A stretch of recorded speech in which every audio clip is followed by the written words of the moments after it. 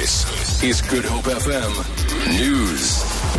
The annual National Assessment Exams, or ANA, set for grades 1 to 9 face a major setback. Teachers Union SATU has encouraged its members to boycott invigilation of ANA in protest against the Education Department. ANA exams will be written from the 15th to the 18th of September. SATU's Chief of Staff at the Office of the General Secretary, Xolani Fakute, says they want to be consulted about the implementation of policies.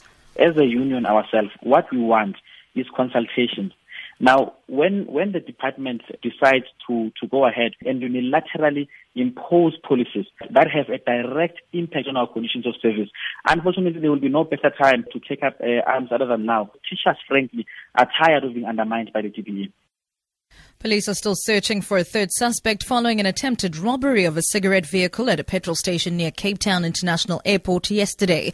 One man was fatally shot and another suspect wounded. Police spokesperson Frederick van Wyk says they're following up various leads that could lead to the arrest of the man. Another suspect is recovering in Tygerberg Hospital. The leader of the Congress of the People, Mosiuoa Lekota, has called on the whole nation to get behind the Springboks for the upcoming Rugby World Cup in England. Lekota was speaking at the first of a series of debates entitled Our Box, which took place at Trafalgar High School in Cape Town last night. The theme of last night's debate was taking stock of transformation in sport and rugby in particular since unification. Lekota says the right thing to do now is to support the team. The World Cup is about which is the best rugby team in that competition. When they come back, we can debate the issues of transformation. Those are domestic issues.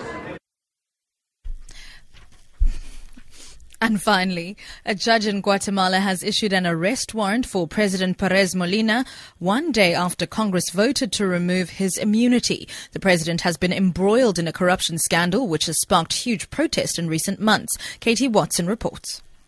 This would have been unthinkable just a few months ago, but so much has changed and Guatemalans feel empowered by what's happening with their country's politics. Prosecutors allege that President Otto Perez Molina was involved in a huge corruption ring that defrauded the country's customs agency of millions of dollars. Their allegations he's repeatedly denied, and despite calls for him to step down, he's so far refused to listen. For Good Hope FM News, I'm Sibs Matiela.